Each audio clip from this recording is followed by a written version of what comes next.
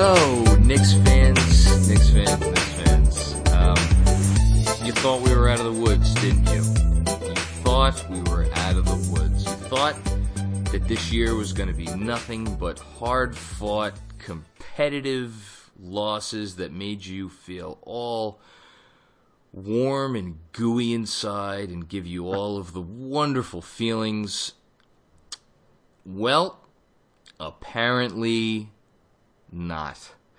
And of course, who else would I want on to talk about this beaut more than the one and only Zach.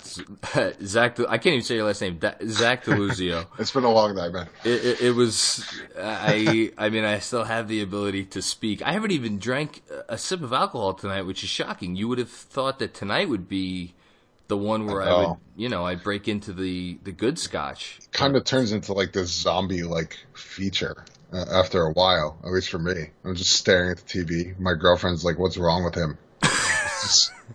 What's happening? What have I done? Why do I do this?" And I'm thinking the same thing, to be honest, because that was just what the fuck. I'm sorry. No, it was what the fuck. I'm gonna do the impossible, and I'm going to start this off with something positive, which is that this is the 13th game they've played, right? I think so.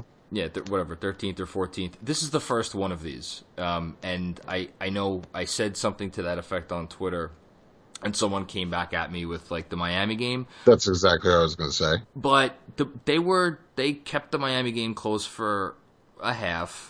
And then got their doors. No, they got their doors blown off in the third quarter, but it wasn't.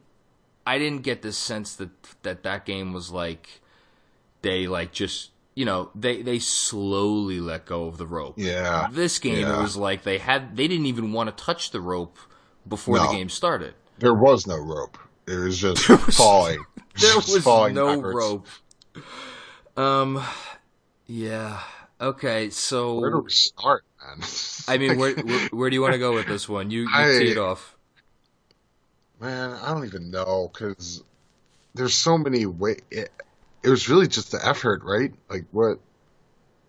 I think it's I think it's a combination of the effort, the fact that they're not a very good team, and the fact that even aside from being not a very good team, they weren't hitting shots even more than usual. Yeah, and it really did spiral quickly. And the thing is, like, I think the worst part of this is that it was Orlando, and it was not just Orlando.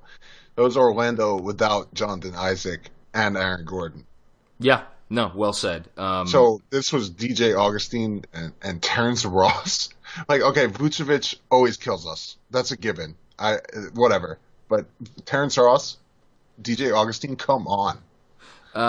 Terrence Ross was looking like Klay Thompson out there, the way he was draining threes. And, when games get out of hand like this, there's usually when it's a bad team destroying another bad team, there's usually something you could look towards that like, that's a little odd. And for me tonight, it was Terrence Ross going. I can't even say this with a straight face. 5 for 8 from 3. I don't know what's worse, him going 5 for 8 from 3 or Jared Grant going 3 for 6. I don't think Jared Grant hit 3 3-pointers all season before this game. It's tonight. wild, but this is what happens, right? Like when you let a team start feeling like they're the best team in the league, which, I mean, obviously they're not, but they start feeling themselves like that when you let them do what they did in the first quarter, and that's it. And then they start playing confident, and then you get Jaron Grant hitting 3 of 6 threes. I mean, did you notice in the second half when Mitch Robinson came in there? And we could talk about that at some point, because that was pretty impressive. Well, let's go there right now, and because I think that's the conversation, right? Excuse me. Yeah, once he came in, it actually changed. The Orlando Magic started looking like the Orlando Magic again. It's not a coincidence. Like, all of a sudden, there's someone actually protecting the rim and kind of defending at the 5 spot. It's a huge difference. So, for anybody who actually did watch this abomination of a game, you would have seen that Mitch Robinson got his second foul within 2 minutes and change, had to go to the bench. Now, granted, the Knicks at that point were already down, I believe, 10-0. Yeah. So I want to preface this by saying I am not saying that this game was all on Enes Kanter. It certainly was not. I'm not trying to pile on someone who doesn't deserve, any more or less of the blame than anybody else tonight. That being said, if you have a defense that is not going well, and you then insert Kanter into that situation, your chances of staying on the edge of the cliff evaporate. Yeah, and it was awful, just awful. Every single play, it seemed like they were going after him every single play. Can you actually take people through specifically what were the Magic doing that were putting Kanter in these spots? So a lot of the time what the Knicks want to do is, I'm still trying to figure out the specifics, but it seems like what they do when Mitch Robinson is in at center with Vonleh is they switch a lot more. Yes. When Kanter is out there, they sometimes play drop coverage. Lately, they've been doing a little more kind of hedge show type deal, like almost trapping kind of, which worked actually for like a couple games, kind of. But it seems like teams are caught on to that, and they were making Kanter string out the show. So like if he's going horizontal, they're making him go even further, and it was just embarrassing. They would just walk right by him. And get to the rim, and that blows up the whole thing. If you let him get that way, that's the whole thing that he's supposed to be stopping. That's the purpose of hedging. Yeah, and because I'm sure there's some people out there who don't know exactly what hedging is. Can you just give a brief explanation? Well, that's tough to say without like being able to draw it. It's like when Kanter comes up to defend the pick and roll, and him and the on-ball defender are making kind of a 90-degree angle. Gotcha. So it forces the ball handler. Kanter's job is to keep the ball handler from getting past him. He's supposed to just move his feet, keep him in front, and that's it. And then recover to his man. Because it should ideally force the ball handler to like turn around, giving his man time to recover, and then letting Kanter recover after that. So it can work. I mean, the reason I say I agree with you when you say it's not all Kanter's fault is because he probably shouldn't be playing that type of defense in the first place. But I think that's kind of what Fizdale wants to do, just kind of be an aggressive defensive team. And just to pick up on a point that, I caught some shit because I tweeted out after the Raptors game that the thing that I'm now convinced of is that I think Kanter needs to get bought out at some point this season. And the reason is because clearly David Fizdale is instituting a scheme that he would like not only to exist this year, but, years going forward. Right. When the team starts to get more of the athletic personnel that Steve Mills and Scott Perry clearly feel that they need. And that's wonderful. And it would just be more helpful if at least the guys that you put in to execute that scheme have a prayer of succeeding at it. Yeah. Because really, at this point, what it is they run a certain scheme, and then when Enes comes in, everything changes. Yeah. And that can't be helpful for them either. I mean, you're talking now they have to change everything every time it comes in the game. And that goes for both ends of the floor, actually. So I get where you're coming from. I'm basically with you, to be honest. Yeah, and again, I can say that and also say that Kanter, for all of his flaws, might still be there, I don't know, second, third, fourth best player, and I put like huge air quotes around best because what does that even mean on this team? Right. But I'm not saying he does not have incredibly valuable qualities, but on this team for this season, it doesn't make sense. For what you're trying to build, it does not make sense. I think what you saw with him in Oklahoma City was the ideal thing for him, where he's not posting up really at all. Yes. Because you got Westbrook doing everything, and he can just feast on those rebounds, and that's what their whole team identity is. And he can come off the bench, and that's your whole thing. That, I think, is the best use of him. But how many teams can do that? I don't know. That's a different question. But It's not this team. That's for sure. So other than that, I mean, the team couldn't buy a three. I think they were one for their first. I want to say they were like one for their first or 2 for their first 20, something like that. Did it get that bad? I stopped paying attention. It got pretty bad because I know they hit a few at the end that were garbage, and they finished 5 for 28 for a rousing 17.9% from deep. Yeah, I mean, they were a step slow. Should we touch? I mean, I have the post game paused right now as David Fizdale is about to say his comments, and let's do this. Let's have some fun. What do you think Fizdale is going to say when asked about Frank Ntilikina playing only 6 minutes? Well, okay. So I would say my problem is, because I would have wanted to see him play more than 6 minutes. That's kind of crazy to me, but Trey Burke kind of gave a little something, and even if it's normal Trey Burke stuff, where he's hitting shots but kind of giving it up, and on the other end a little bit, but not passing it enough. But you're in a 30-point hole at halftime. You got to try it. So I get that. And on the other hand, Frank has been turning the ball over a lot, which is really kind of a problem. I'm not worried about the missing shots. I don't really care about missing shots, but I care about the turnovers. What do you think? So I unintentionally just cheated because I picked up my phone as you were starting to speak, and I get notifications whenever Ian Begley tweets something out. Right. And he has this. On sitting Frank Ntilikina after just 6 minutes, David Fizdale said the Knicks were struggling. Really? You could have knocked me over with a feather on that one. And he wanted to see other lineup combinations. He also mentioned that Ntilikina has been struggling with his shot, and he was looking for more offense from Trey Burke. To me, that reads as this kid is in a bad place right now, and I am afraid that putting him out there is only going to get him in a worse place. I mean, look, again, like you hit the nail on the head, which we agree a lot. I think we agree too much. Yeah, right. We got to start coming up with stuff that we disagree with. We really do. Fight. And the thing that I agree with you on is you're never going to be mad if you're this coaching staff or, for me, this fan base, if he's missing shots. It's when that seeps over into other areas of his game. Right. And there was the lazy pass you're talking about, which I have a feeling was probably the final straw tonight, at least.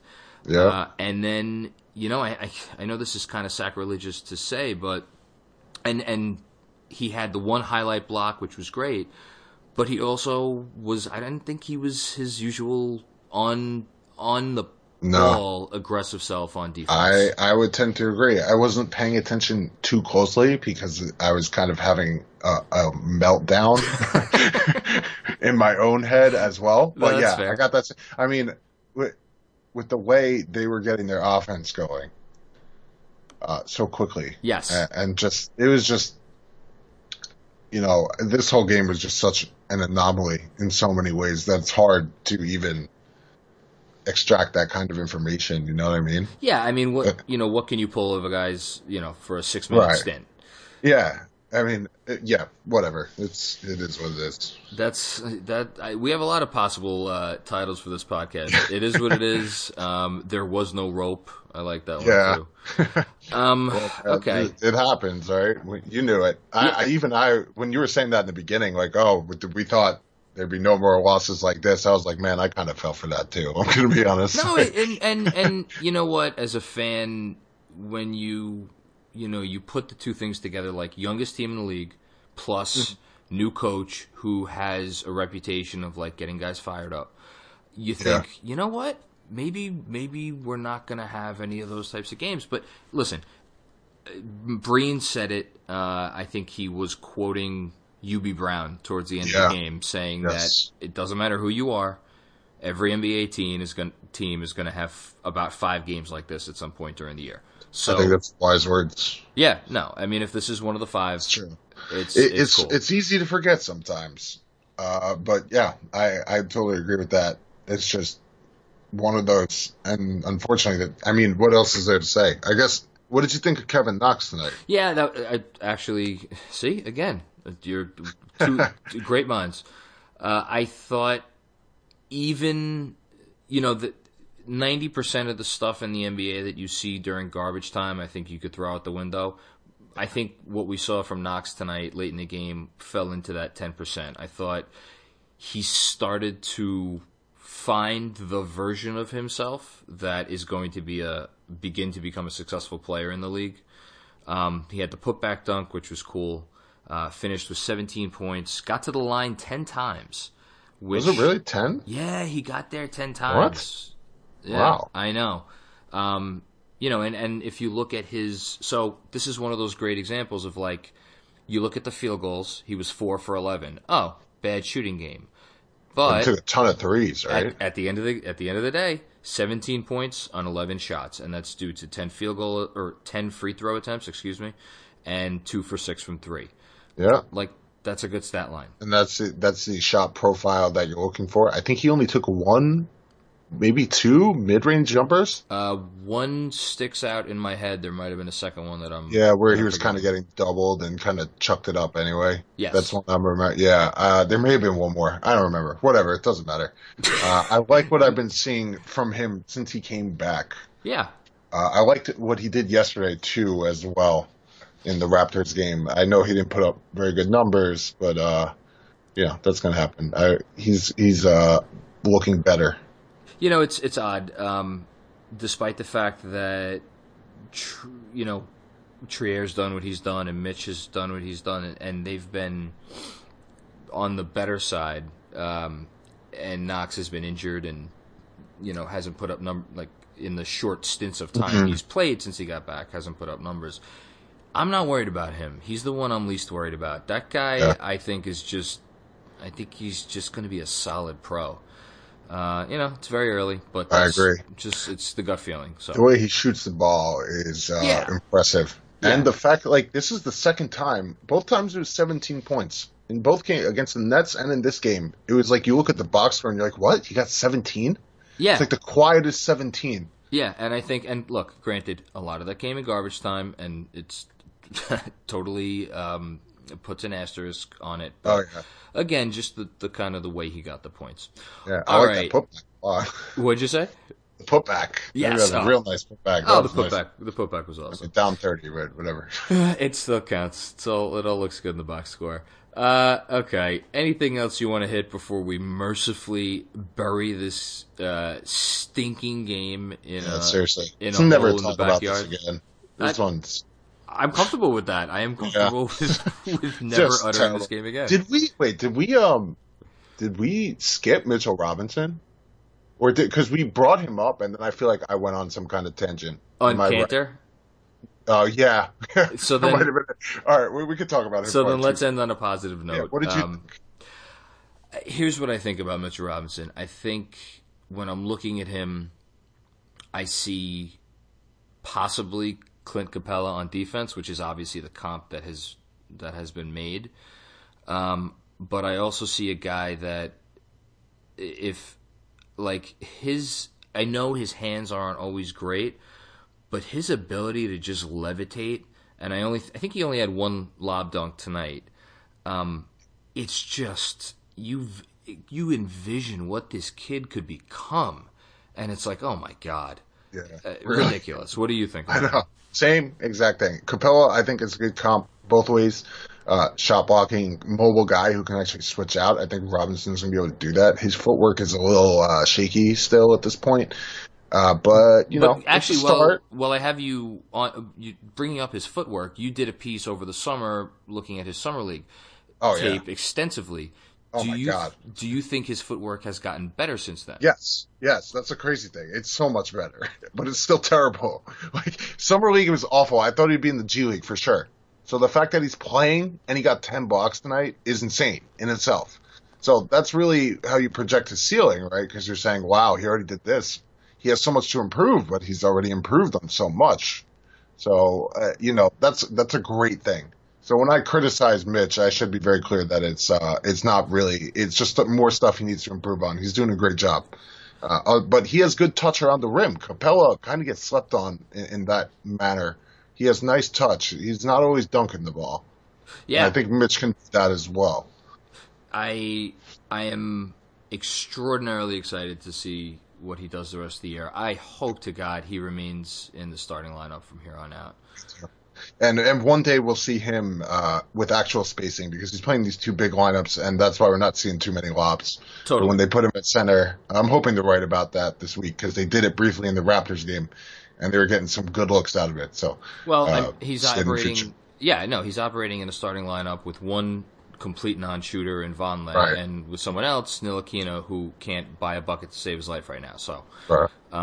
The spacing isn't there. Hey, look at this. We started on a positive. We ended on a positive. Yeah, it's honestly amazing, right? How we did this in a game that they were down by 34 to the worst offensive team in the league